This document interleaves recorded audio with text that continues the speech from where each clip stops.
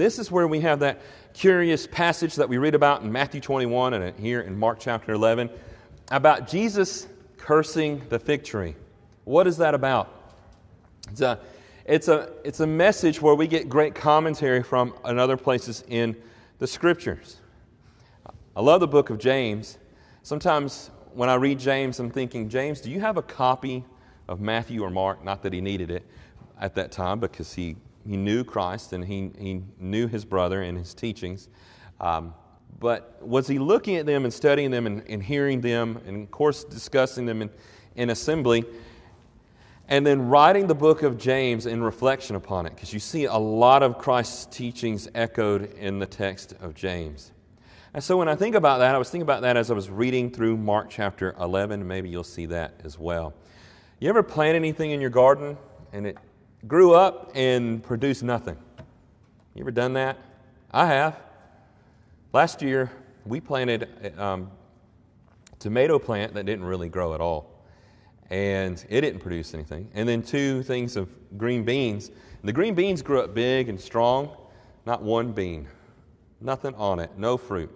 I did want to curse it. So it's like, well, we've been watering you. What are you doing here? So, I think about that, and I think about this account that we're about to read here. I think about the fruitlessness there. And so we want to reflect upon this as Christians. This is one of those messages of Christ that after you might hear it this morning, you might think, and you might have to go along later and remind yourself, what was the sermon on this morning? Or what was it on Sunday? But the image of the fig tree and what happens here will not leave you. And the more that we understand it, the more it has a striking influence on the rest of our life. And if you're reading, and if you haven't gotten through your reading yet, and you get into Mark 11, whether today or tomorrow or before Wednesday, and you read this account again, I think it will cause a little bit more reflection in you. And so we're going to do that this morning. We're going to allow the text here from Christ and His words to cause us to have some reflection. I'm going to read it again, as Richard's already read it for us, but let's go to Mark chapter 11, verses 12 through 14. A short exposition here, but this is not all of it, because the disciples and Christ come by that fig tree again. But let's read the text. It says here, on the following day, when they came from Bethany, he was hungry. And seeing in the distance a fig tree in leaf, he went to see if he could find anything on it. And when he came to it, he found nothing but leaves, for it was not the season for figs. And he said to it, may no one ever eat fruit from you again.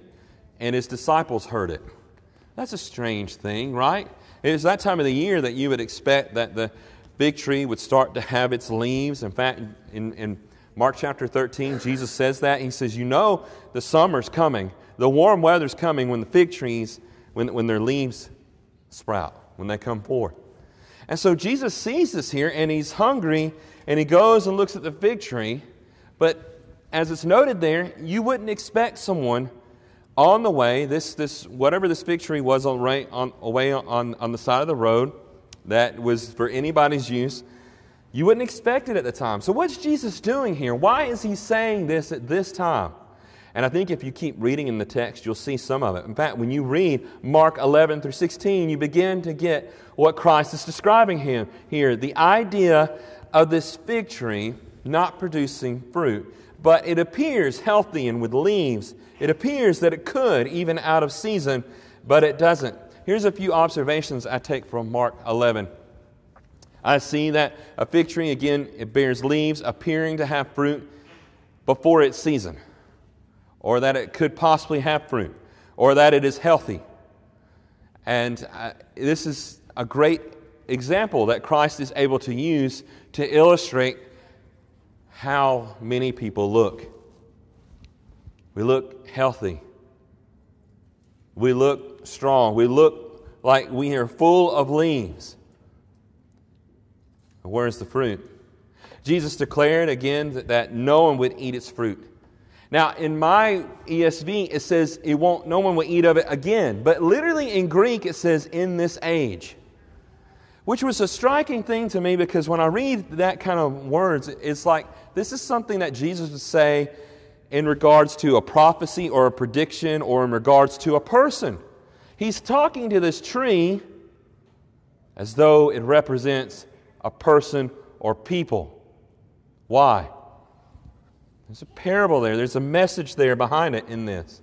So no one's going to eat of it of this age. Is he actually, he is talking to the tree, but there's a double meaning there, is there not? And we're going to think about that a little bit further. He spoke to the tree, again, like it represented some people. And then Jesus was again exposing the fruitlessness of this age. And again, if your translation like mine says again, the Greek word says en ionos, which means in this age. In fact, it's en ton ionon, which means in the age, or in this age. No one's going to eat of you again. But the tree, again, that's another thing. Here, it's not seasoned. It has all these leaves. It looks healthy. What would you expect of that tree? Well, you might expect it to continue to live, and then come June or July that it be put out its fruit.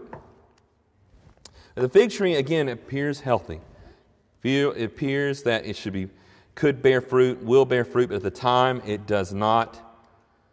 And Christ uses it to make a good message here. Something that we may think about. I was thinking about this message this week, and Rachel doesn't like me mentioning her, but I'm going to do it anyways.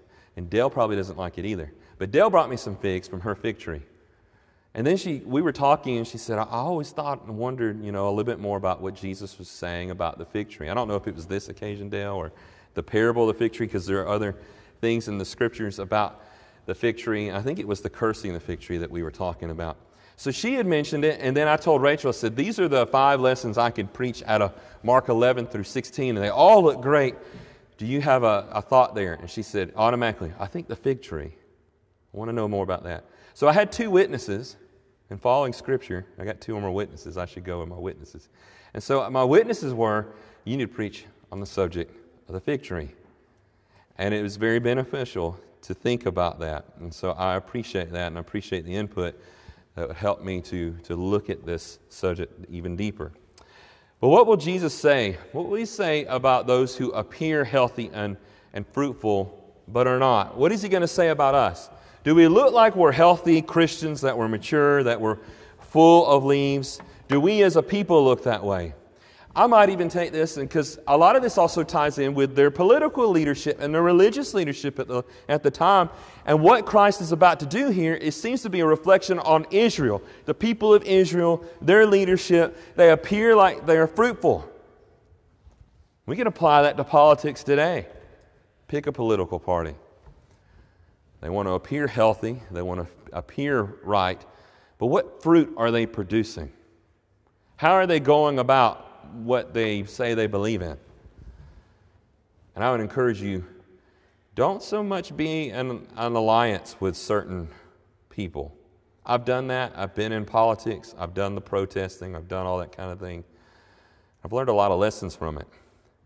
There's some good that came from it. I could share with you another time. But as I think about this, I want to make sure that I am first aligned with Christ and with His church, and then I stand for the truth.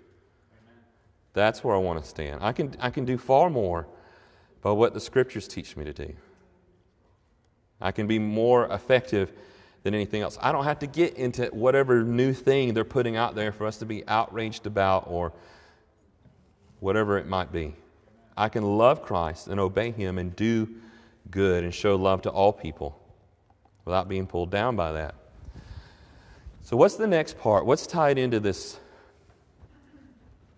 tree that appears to be healthy and has no fruit?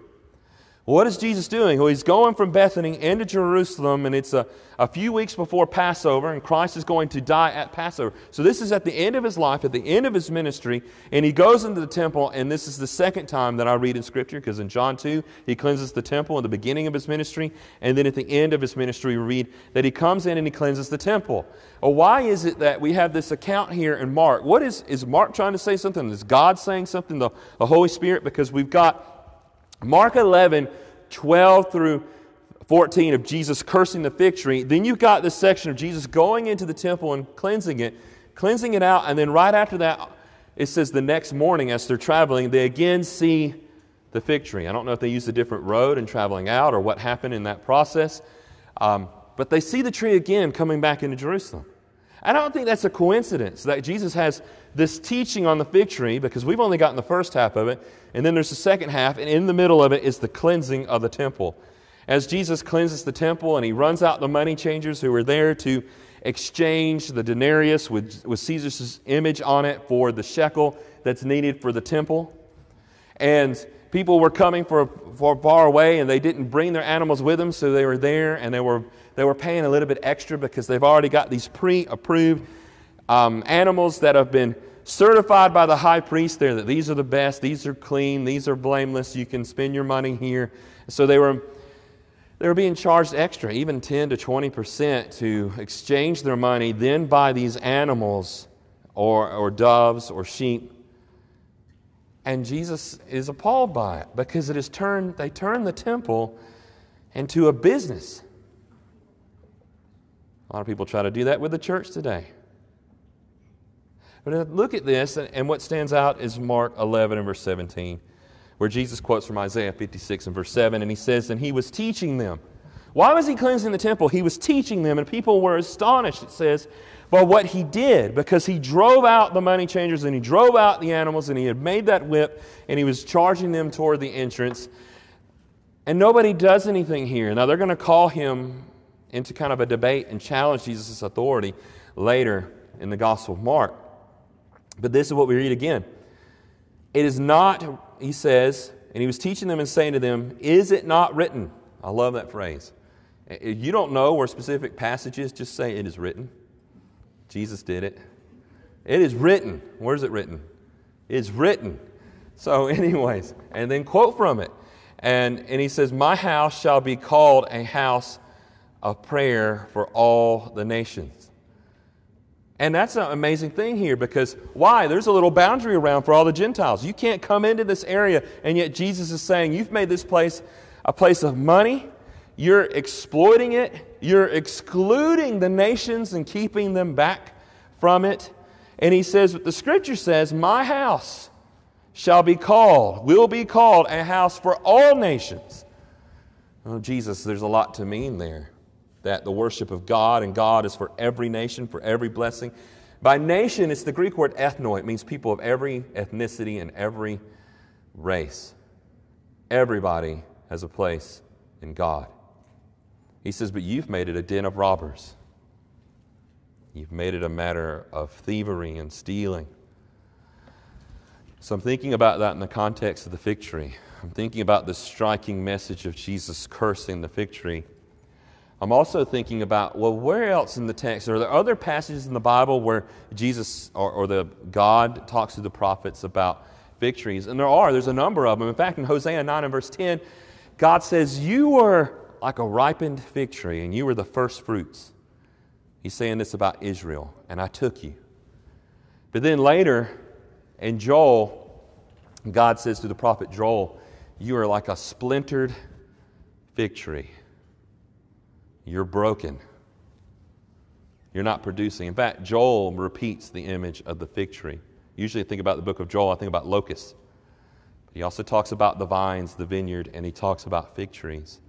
He says, you're like a splintered fig tree because God's judgment upon Israel for their rebellion. And for Israel's sins, Joel describes, he says, you've got an armed force coming in, your abundance of food that you've enjoyed, the luxuries that you once had, you who like to drink wine, it's not going to be there for you anymore. You, the priest, you don't call holy convocation, you don't fast, you should, but your worship has been hindered. Some of these things you might be able to relate to. He says, where is the fruit? Where is it? So Mark's account of Jesus again cleansing the temple ties in with the passing away of the fig tree. I just moved really quick there, but stay with me. Here's some observations from Mark 11. So I kind of tricked you. I got one exposition, but I got another one for you, so this one won't be on the screen. Open your Bible again to Mark 11, and let's read the rest of the story after Jesus has cleansed the temple, after we have a little bit more background knowledge of the reference to the fig tree. So Mark 11, verse 20 and following. It says, they passed by in the morning, and they saw the fig tree withered away to its roots. Can you imagine that? A fruit tree, alive and full of leaves, And the next day, it's withered. It's hanging down. Its leaves have turned colors. It's rotten down to the roots. Looks like you could push it over, kind of a rotten tree. In a day, in that much time. Well, what does that mean? Again, Jesus reflecting upon Israel and their people, their religious leaders, their political figures. What's happening? Well, it's going to die. And throughout Jesus' warning, in fact, Mark 13, you get more details about this. He's warning, he says, this is going to come to an end. Your fruitlessness is going to lead, well, it's going to result in your death. So to wither away to its roots, just that picture and that thought there is striking. Again, this is one of those messages where you might think, what was the message about or so forth? But later, when you think about it and you read it again, it's striking. And it causes us to reflect on ourselves. I don't want to be like that. I don't want to be that kind of tree that looks healthy, that has the leaves and produces nothing. Withered down to its roots. Look at verse 21. And Peter remembered and said to him, Rabbi, look, the fig tree that you cursed has withered. And Jesus answered them. And listen to the first thing Jesus says. Jesus answered them, have faith in God. Have faith in God. Why? Why would you start with that? You're looking at the tree that's been cursed, and the first thing Jesus says is, have faith in God. What's he saying again is, who are we trusting in? I shouldn't be trusting a lot of times in these worldly powers around me, the religious and political figures so much as I'm leaning and put my trust in God through everything. My faith is in Him. Secondly, I think the other part in here is that Christ wants them to have the kind of faith that's going to do great things. Where I'm going to pray to God, where I believe that if a mountain will move, it will move. Let's keep reading. He says, truly I say to you, whoever says to this mountain, be taken up and thrown in the sea, and does not doubt in his heart, but believes what he says will come to pass, it will be done for him. Great things can happen because of what we believe. Now again, this is Jesus talking to His disciples. But do we believe that we believe these great things are happening? Now I want you to think about this as well, that the idea of making a mountain move was a figure of speech in that time about rabbinical and Jewish teachers. That if they were effective and they were influential, their teaching could make mountains move. The idea is that nations, people will move and change. And so He's telling them, have faith in God. I want you to speak in a way that makes mountains move. Don't doubt it. Look at verse 24. Therefore I tell you, whatever you ask in prayer, believe, and you shall receive it, and it will be yours. That implies that it's according to God's will. And verse 25, and whenever you stand praying, forgive if you have anything against another, so that your Father also who is in heaven may forgive you. There's a lot there. There's a lot there in regards to fruit. If my faith is in God and the Creator, I should be producing fruit. I shouldn't just appear. I shouldn't appear as though I'm healthy and yet be a hypocrite. The tree was full of leaves, appeared fruitful, it withered to its roots. Jesus' response to Peter, noticing the tree, He says, have faith in God. We looked at that. Why to say that? Why did Christ say that? God's great power stands with those, again, who have faith and speak His word. And the power of God through prayer aligns with God's power to forgive. I'm going to ask God. I'm going to pray to Him. I'm going to trust in Him. I want you to think about that right now. What do you pray for right now? What do you pray for the nation, for the country, for the community? What do you pray about in regards to COVID-19? What do you pray about in this country and the things that it's going through? Do you believe it? Who is your faith in? There's a lot for us to think on our own time in regards to that. I encourage you this morning to have faith in God, not in the leaders of the nation who do not produce fruit and do not rely on the power of God. Now, if they do, and the Bible tells us, pray for our leaders. In fact, the scriptures say pray for them in 1 Timothy chapter 2 so that because it says there, pray for your leaders because God wants all people to be saved. Even politicians can become Christian. Even they can trust in God and believe. So pray for them. Before we finish, to add to the image of the fruit tree, I thought Luke chapter 13 was very fitting with Jesus' parable here.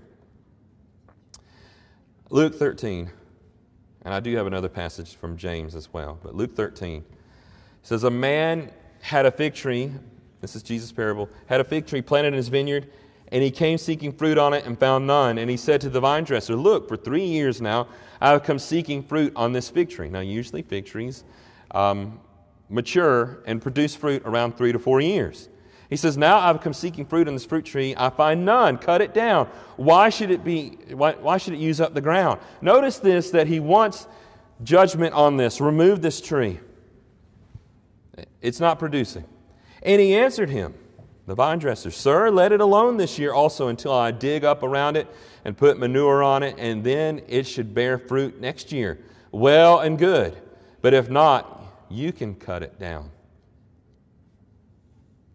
Parable again is the same message that we need to be producing fruit or God's judgment will come on us. The context of that passage in Luke 13, Jesus tells that parable right after they came to him and said, what about these men whose blood was mixed with their sacrifices and there by Pontius Pilate?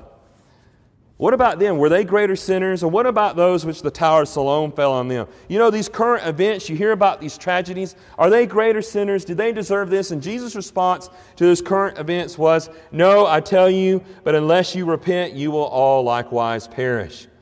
And the message this morning, as I look at the fig tree and I look at one that appears healthy but it's not producing fruit, is this, that you all likewise repent. It's a good thing to repent. It's not a bad word.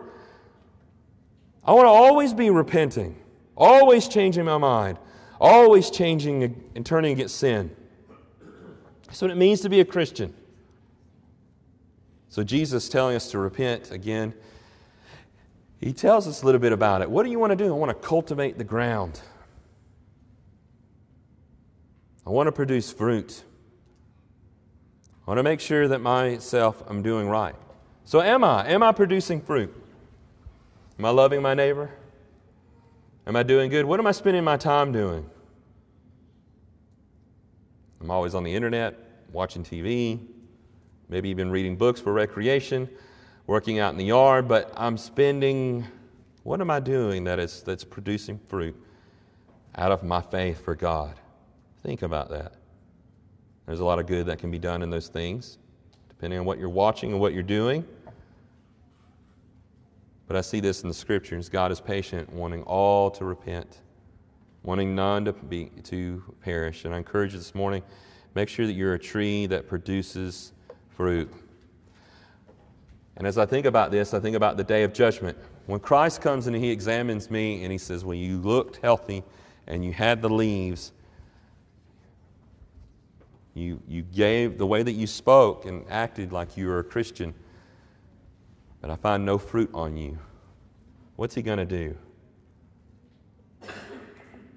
Be cut down. Here's the last passage I want to share with you. This is why I mentioned at the very beginning that James, I just think he had to have been reflecting on the words of Christ throughout and the things and the comments he said. Of course, the Holy Spirit guiding him and writing it. But in James 2:14 through 17, you know this passage. This might be one of the most over-preached chapters in the whole Bible among the churches of Christ. You should know it. So listen to what James says here in James 2:14-17. He says, what good is it, brothers, if someone says he has faith but does not have works? Can that faith save him? Well, he doesn't have a living faith. He has a dead faith, right? That's what we read here. He says, if a brother or sister is poorly clothed and lacking in daily food, and one of you says to them, go in peace and be warmed and filled. You ever done that before? See someone in need? So God bless you, I'll pray for you. But you don't do anything to help them? And so he says here, without giving them the things that are needed for the body, what good is that? So also faith by itself, if it does not have works, is dead. That's what I picture with the fig tree this morning. A dead faith, a fruitless faith, if we're not doing good. Jesus offers you a living faith, that when you believe in Him, it produces fruit, good works. I want to be that tree. Around this building, we still have, even on our mats out there, the image, even on our website, is the tree. I think it's an oak tree. We could easily turn that to a fig tree. You think about that. Are you producing fruit? Before I offer the invitation, I didn't pray at the beginning. I hope we'll pray right now. Please pray with me. Heavenly Father, we thank you that we could study your word this morning and look at these scriptures and reflect on Jesus, on his words, and what he said to this fruit tree. Father, we ask that you bless us, that our faith is active and living, and that we produce fruit that gives glory to you. Give us wisdom, Father. Open our eyes to see the good works and the needs and things that are around us that we can be doing. Father, help us to be a light in this community. Help us to rely on you and put all of our faith and trust in you and not in man. And Father, we pray this in Christ's name. Amen. This morning, if you haven't put on Christ in baptism, you need to do that. You need to die with Christ, be buried in the waters of baptism, rise up in the newness of life. You need prayers and encouragement. We want to pray with you. We encourage you to come right now. Let's sing together.